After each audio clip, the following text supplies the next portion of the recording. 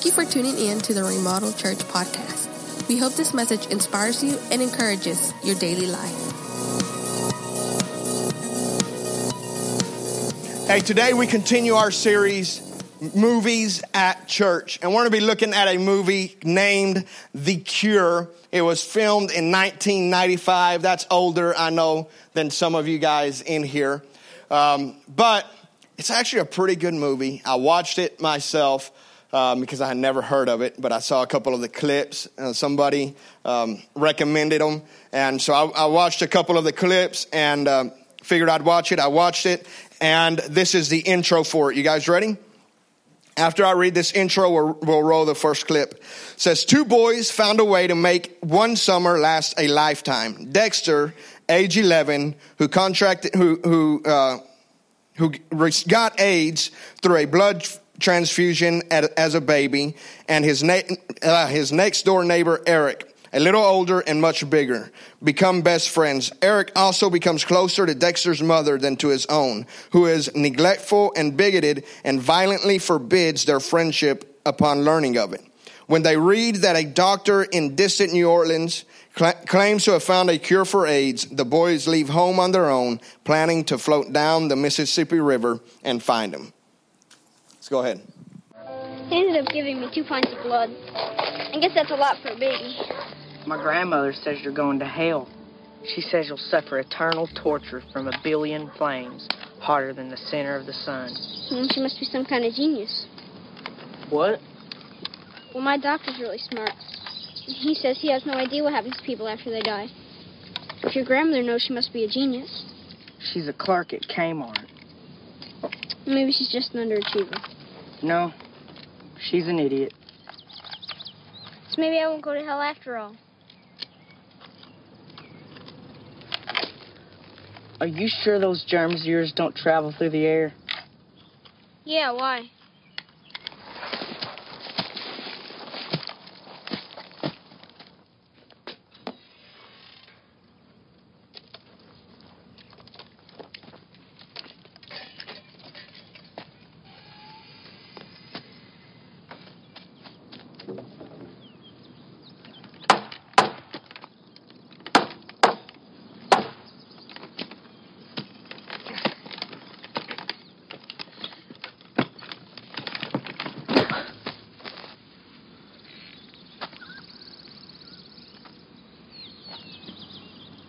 How old are you? 11. You're a midget. Well, if you look at the lower limit of what's considered normal for my age, I'm only 4 inches shorter. Oh. So, you know how to play Battleship? That could have been filmed in Polk County almost, huh?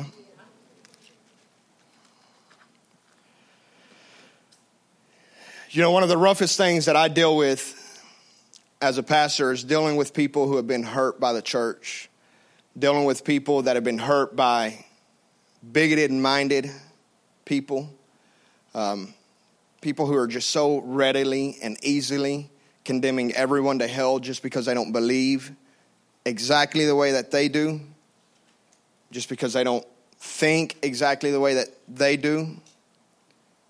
And so here's this in this movie scene. Here's this little 11-year-old boy who his grandmother is condemning his friend to hell because of something that he had absolutely no power over, something that happened to him. And so the very first point that I want to bring up is let's not condemn others based on their situation. Let's not condemn others based on their situation. I know it's very easy around where we live to kind of look at certain people, look at people groups, look at areas in our communities, look at maybe even families, and just condemn them because of their situation. But one thing that I've learned through ministry, and something that I've seen, man, for the last couple of years, we've taken a trip. We've taken kids on just a small trip to like Texarkana. We've taken them to watch movies. We've taken them to the trampoline park. And it's amazing how many of these small children It's their very first time, like, as soon as they see welcome to Texas, they're like, oh, we're in Texas? They have no idea that there's this whole world outside of South Polk County. And there's so many kids, listen to me, there's so many kids that are caught up in a vicious cycle that if somebody does not let them know, they'll never know that there's anything else outside of what they're growing up in. They'll never know that there is life without drugs. They'll never know that there's life without poverty. They'll never know that there's life with Jesus. They'll just never know.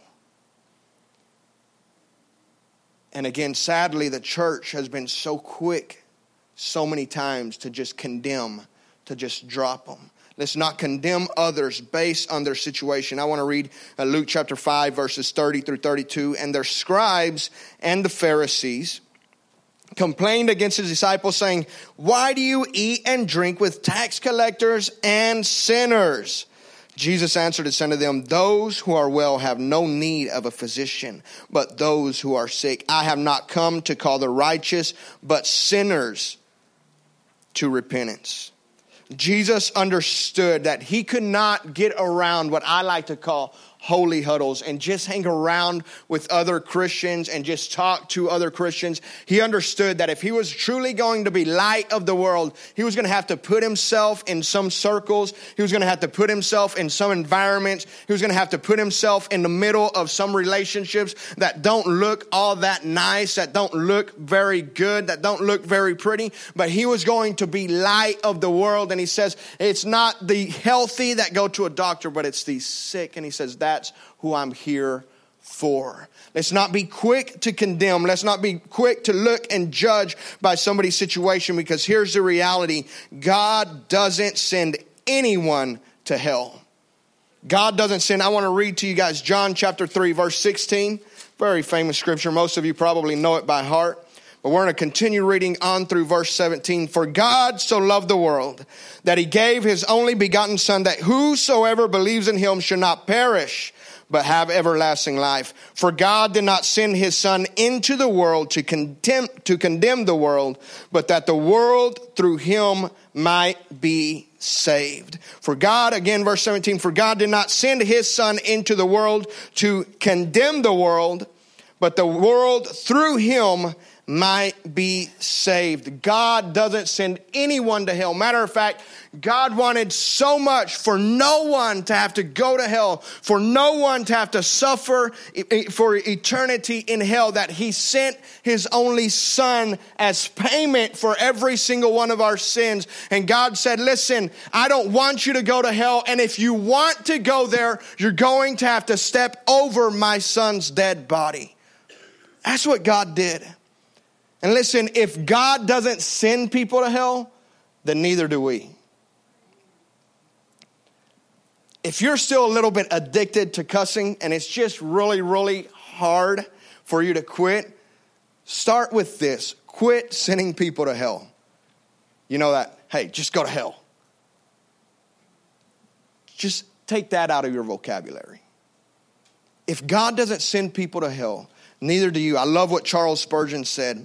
And you guys can Google it, because this is one of those great, you'll see it on my Instagram later on today. But Charles Spurgeon said this: if sinners be damned, at least let them leap to hell over our dead bodies. And if they perish, let them perish with our arms wrapped around their knees. If hell must be filled, let it be filled in the teeth of our exertions. And let not one go unwarned or unprayed for. Don't give up so quickly on people. Don't condemn people so quickly. Don't judge people so quickly. Somebody didn't give up on you, man. You're here because somebody prayed. That's the reality. You're here because somebody didn't give up on you. You're here because somebody kept talking to you. You're here because somebody wrapped their arms around your knees and said, if you want to go that route, you're going to have to step over my dead body. Somebody did that for you. Now let's do that for somebody else. That's going to be the church that is the church that we're striving to be. Not a church that judges, but a church that accepts. Not a church that is exclusive, but a church that is inclusive. Not a church that condemns, but a church that hugs and that keeps believing and keeps praying. Are you guys with me? Let's not condemn, church. Let's not be that. Let's not be that person. Don't be that person. Don't be those people. Let's keep loving. Let's keep serving. Let's keep believing, and let's keep praying. Amen? Next clip. 3 3. And fire. Give me in. Hey, how much you pay for that? Hey, you guys took a wrong turn. This is a no homo zone. I ain't a homo. Neither is he. Got it from a blood transfusion. Well, then what's that awful smell? We was walking across the grass and we accidentally stepped in your mother.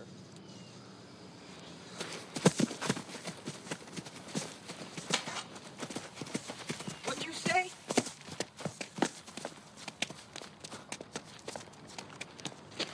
Can't hit us all with that. I'll only be aiming at you.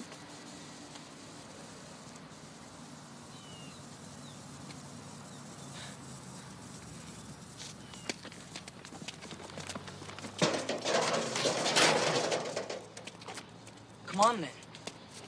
Hey, what about your little brother, huh? What about him? When he fell off the jungle gym at school, they had to take him to the hospital. He could have caught something then. Yeah, but he didn't. But he could have. Then everybody'd be calling him and queer. And he'd get sick and die. And they'd write homo on his headstone. Then when your mother went to bring him flowers, she'd see little Eddie Horner homo. And you know what the worst part about it would be? Probably before he died, a bunch of like you who ain't sick thought it might be fun just to be out of him.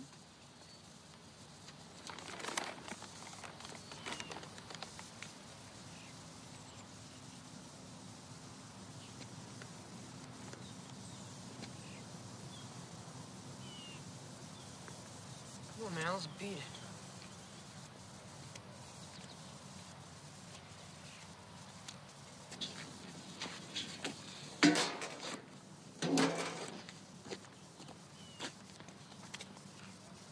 Sorry you're sick.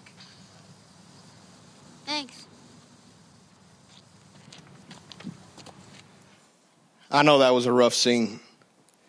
And I got to be honest, man, I struggled. I struggled on whether or not to play that scene, but every time I watched it, it took me back to John chapter 8. It took me back to that one time when Jesus, early in the morning, is teaching. He's got a crowd of people around him. And then another crowd starts dragging this woman to him. And as they drag this woman to him, they throw her at his feet.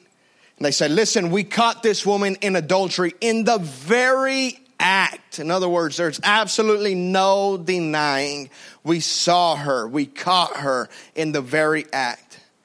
And he says, now the law of Moses, it says that we should stone her to death. What do you say we should do? The Bible says that Jesus just kneels down and he begins to write something in the sand. And they question him again, so he stands up and he says, you know what? Whoever has no sin, you guys go ahead and throw the first stone. Then he kneels down and begins to write again. Some theologians believe that maybe he was writing their sins in the sand. Could you imagine? Imagine if Jesus started doing that to us. He'd run out of sand with me. I don't know about you guys, but he'd run out of sand with me pretty quick. And the Bible says that one by one, from the oldest to the youngest, dropped their rocks, walked away. Jesus still drawing in the sand. And then as he looks up, he finds the lady caught in adultery all by herself. I can imagine she's staying because she knows actually if there's one person that actually can throw a rock, it's a dude that's writing in the sand. So I'm not going to go anywhere until he says something. And so Jesus looks up and he looks at her and he says, where are they? They're gone. None of them condemned me. And Jesus says, and neither do I. That scene, as rough as it is, probably isn't near as rough as what that moment was when they brought that woman to Jesus. And we're so quick to judge people who sin differently than us. We're so quick to condemn those who sin differently than us. And that's exactly what Jesus caught these men doing. He said, listen, if we want to start writing out sins, I'll start writing in this sand until I run out of space. If you want to be the person that judges, and if you want to be the type of person that condemns, and if you want to be the person that throws rocks, then let's just get everything out into the open. And I imagine it was the older ones who walked away first because, well, they've been living a little bit longer. So they had a few more things that could be written down. And I bet they walked off pretty quick before they got to them.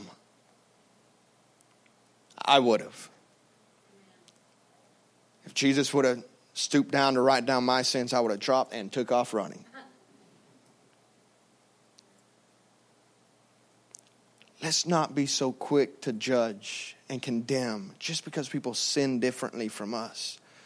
We got to understand, man, that none of us deserve this grace that's been given to us. None of us deserve the love of a Savior that's been given to us. There's not a one of us that Jesus couldn't write an entire book on our sins. So let's not judge. Let's not throw rocks. The truth is, we're all just one bad decision away from being that person. I bet if we all just took just a little bit of time, we can all just kind of think back to a moment in our lives where if we would have just done what we were thinking about doing, how it would have destroyed everything. You guys with me? Just that one moment, that split-second decision. So let's not judge those others just because they sin differently from us. And listen, church, you need to get this. We can either be critical of others or we can be helpful, but we cannot be both. You can either be critical of others and you can judge others for their sins and you can condemn others for their sins and you can throw rocks all day long, or you can help them, but you can't do both. We are going to be the church that helps. Okay? We're not going to be the church that holds off from doing an event like what we just did this weekend, who doesn't do all this work that we just did this weekend just because somebody might take advantage of us, just because somebody might have a bad heart. We're not going to be critical. We're not going to be judgmental. We don't care what they're driving up in. We don't care what they look like. We don't care what they're wearing. We don't care if they hadn't worked in a year. We don't care. We're not going to be critical. We're going to be helpful. And so just ask yourself, man, are you more helpful than you are critical? Because if you're not, then you need a heart check. You need to check your soul. You need to check your relationship with Jesus. Because he's never been more critical than he ever has been helpful. We are called to be people who have compassion and who show empathy, which means sharing the feelings of others. Galatians chapter 6, verse 2. Go there with me because this is so highlight worthy. Galatians chapter 6. It's going to be towards the very back of the Bible. Galatians chapter 6, verse 2. Bear one another's burdens and so fulfill the law of Christ. Bear one another's burdens and so fulfill the law of Christ. Man, we are called to walk in somebody else's shoes. Just ask yourself, next time you become critical of somebody else and you begin and you find yourself judging somebody's sins, just ask yourself, where would you be in their shoes? A wise friend of mine says, you don't know what you don't know. And we don't know what leads people to their decisions. I know it's easy to step back and in our comfort to kind of say, what are you thinking? What are you doing? You know, like watching an NBA game or NFL game. You know, watching Johnny Manziel in CFL throwing 4 interceptions and his... I'm sorry, I'm being a hater. I shouldn't... But it's so much easier watching in your laid back, easy chair, watching the big screen at your house, and you see them throw an interception, or you see somebody miss a tackle. You're like, what an idiot! Like, dude, you kidding me? The dude would have ran you over. You can't even, can you? You'd be out of breath before you made it to half court. Shut up! But it's amazing how we all become professionals as we're watching the TV and we yell, "You idiot, what are you doing?" Oh, somebody ought to pay me $1 million. I'd coach better than them. Shut up, dude. Whenever we remove ourselves from their lives, whenever we're not in their shoes, whenever we don't know what they're feeling, whenever we dehumanize someone, it's so easy to judge and to condemn and say, what an idiot. Why would you do that? Why would you live life that way? Why would you put up with that? Why would you make that choice? But you don't know what you don't know. And you don't know what drove them to that decision. You don't know why it is that they're the way that they are. You don't know what they faced growing up. You don't know what they face at home. Don't be so judgmental if you're not there. Don't be critical. Be helpful. If you're not going to help somebody, just shh. That's it. Just shh. That's a rule I have. Listen, you don't complain to me if you don't have a solution. That's just my rule. I'll listen to your complaints if you have a solution. But if you just want to complain, I don't care. That's just the reality. Because everybody has complaints. But I want to know how invested you are. And if you're invested and you're willing to be a part of the solution, then I'll listen. That's who God's calling us to be. Compassionate. Let's not be critical. Let's be helpful. Let's not just complain. Let's be the solution for somebody. Amen? Let's roll the next clip. Feeling better, I guess. You must be Eric.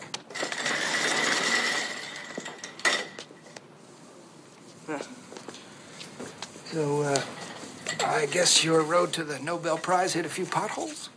And more like the Grand Canyon. Okay. Let's open wide and say, ah. Does that hurt when you talk? Well, see that hairy chest?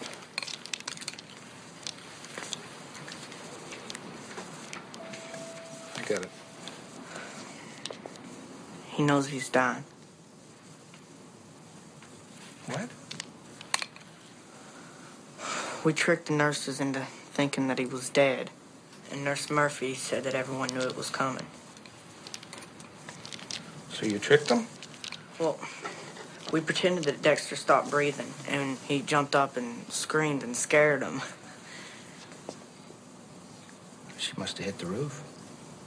Yeah, Dexter laughed his off. Oh, well, that's what happened to it. I thought he was just on a diet here. Listen, history is full of very sick people who suddenly, for no reason at all, get better. And when that happens, we call it a miracle. From the moment I met you, I knew you were special and that you might be one of those people. Yeah? You know I'm telling you the truth, don't you? Mm-hmm. You can feel that inside you, can't you?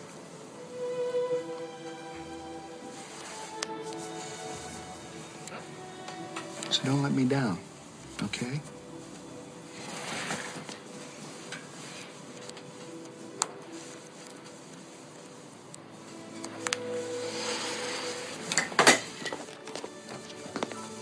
I'm counting on you to make me famous. We call it a miracle. A miracle is basically when God works on your behalf. How many of you have ever seen God work on your behalf before? And I'm not going to get very deep in this because I spoke about it a couple weeks ago, but we've all experienced miracles in our life, and we tend to make them ordinary, but they're not. God works on our behalf every single day. Man, there's so many miracles that happen to you throughout your lifetime that you don't even know about. God is working on your behalf. I want you to know that. I want you to know that God still works miracles. Hebrews chapter 13, verse 8 says that Jesus Christ is the same yesterday. He's the same today. And He is the same forever. He's the same God of salvation. He's the same God of healing. He's the same God of restoration. He's the same God of compassion. He is the same yesterday, today, and forever. God is still working on your behalf. I want you to know that.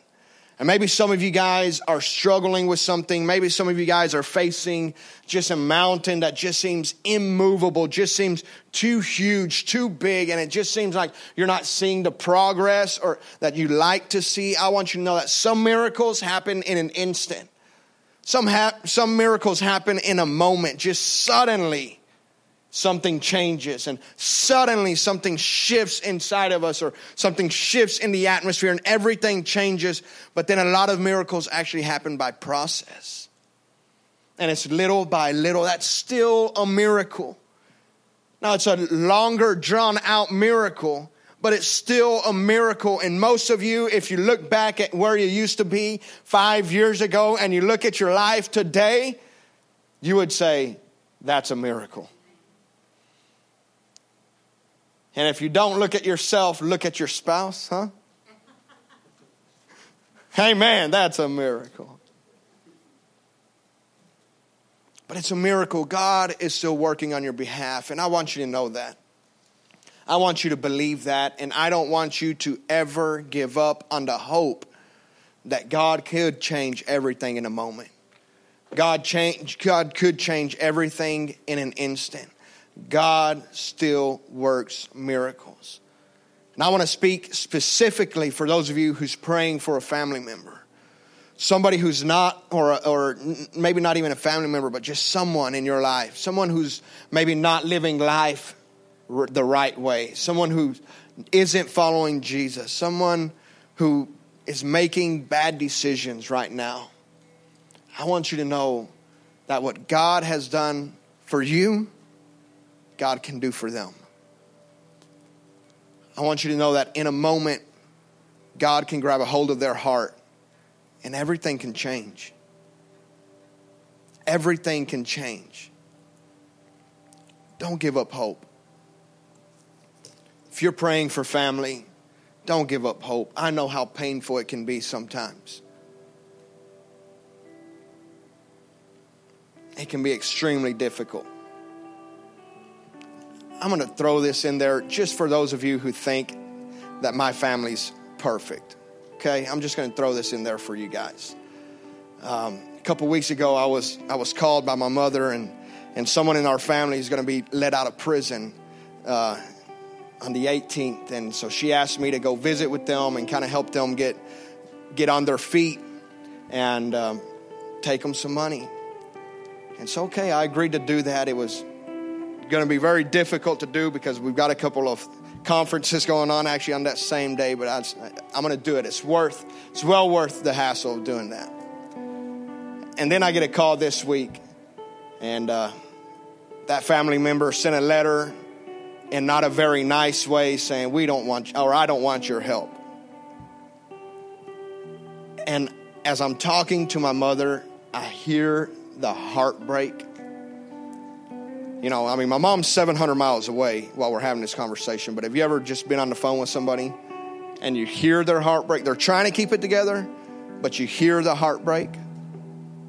And I hear my mom's heartbreak. I just have to, I just took a little bit of time to encourage her. What I said doesn't matter, but what does matter is this. If your family's not perfect, you're not the only one whose family isn't perfect. If there's things going wrong in your family right now or in your life right now, you're not alone in this. And what God has done for one, He can do for all. You have to believe that God is moving on your behalf. And when that happens, we call it a miracle. Everybody bow your head. Let's pray. God, we thank you so much. Lord, we ask you that you would help us to be the church. Help us to be the people who don't condemn, who don't send people to hell because you don't. That no one would leave unwarned or unprayed for, God. That we wouldn't be the people who judge others just because they sin a little bit differently than us. But God, that we would believe that you're working and that you're moving on our behalf and you're moving on their behalf. God, we may not be able to see it, but that's what faith is. The hope, the certainty in things not yet seen. And God, we believe and we stand in faith and we unite this morning. God, I unite with the prayers of fathers and of mothers and of brothers and sisters and aunts and uncles and nephews and sons and daughters, and we unite right here, right now, believing you are moving on our behalf. You will move on our behalf, and we call it a miracle. Lord, we're believing salvation will come to our homes because it's your promise. It is your promise. You said if we'll follow you, then we and our homes will be saved. So God, we believe that you're moving on our behalf.